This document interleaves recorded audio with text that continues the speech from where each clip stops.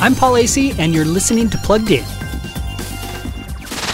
The Jonas Brothers don't wear their promise rings anymore. They've swapped them for wedding bands. And on their 6th album, just called The Album, the brothers sing about another promise they made. Kevin, Joe, and Nick are all married now, and the album focuses on their wives, how much they love them, how much they depend on them, and how much they just enjoy being around them. But for younger listeners, that sweet intent comes with sour notes.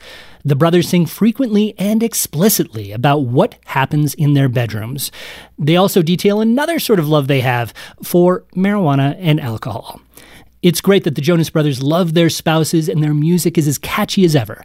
But what goes on between husbands and wives should stay between them. Looking for great music reviews? Don't send an SOS. Just go to pluggedin.com/radio.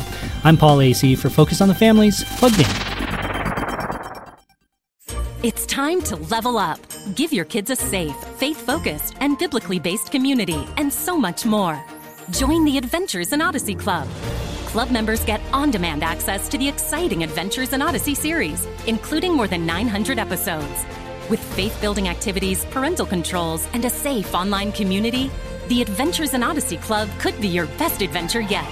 Learn more and start your free trial at adventuresinodyssey.com/radio.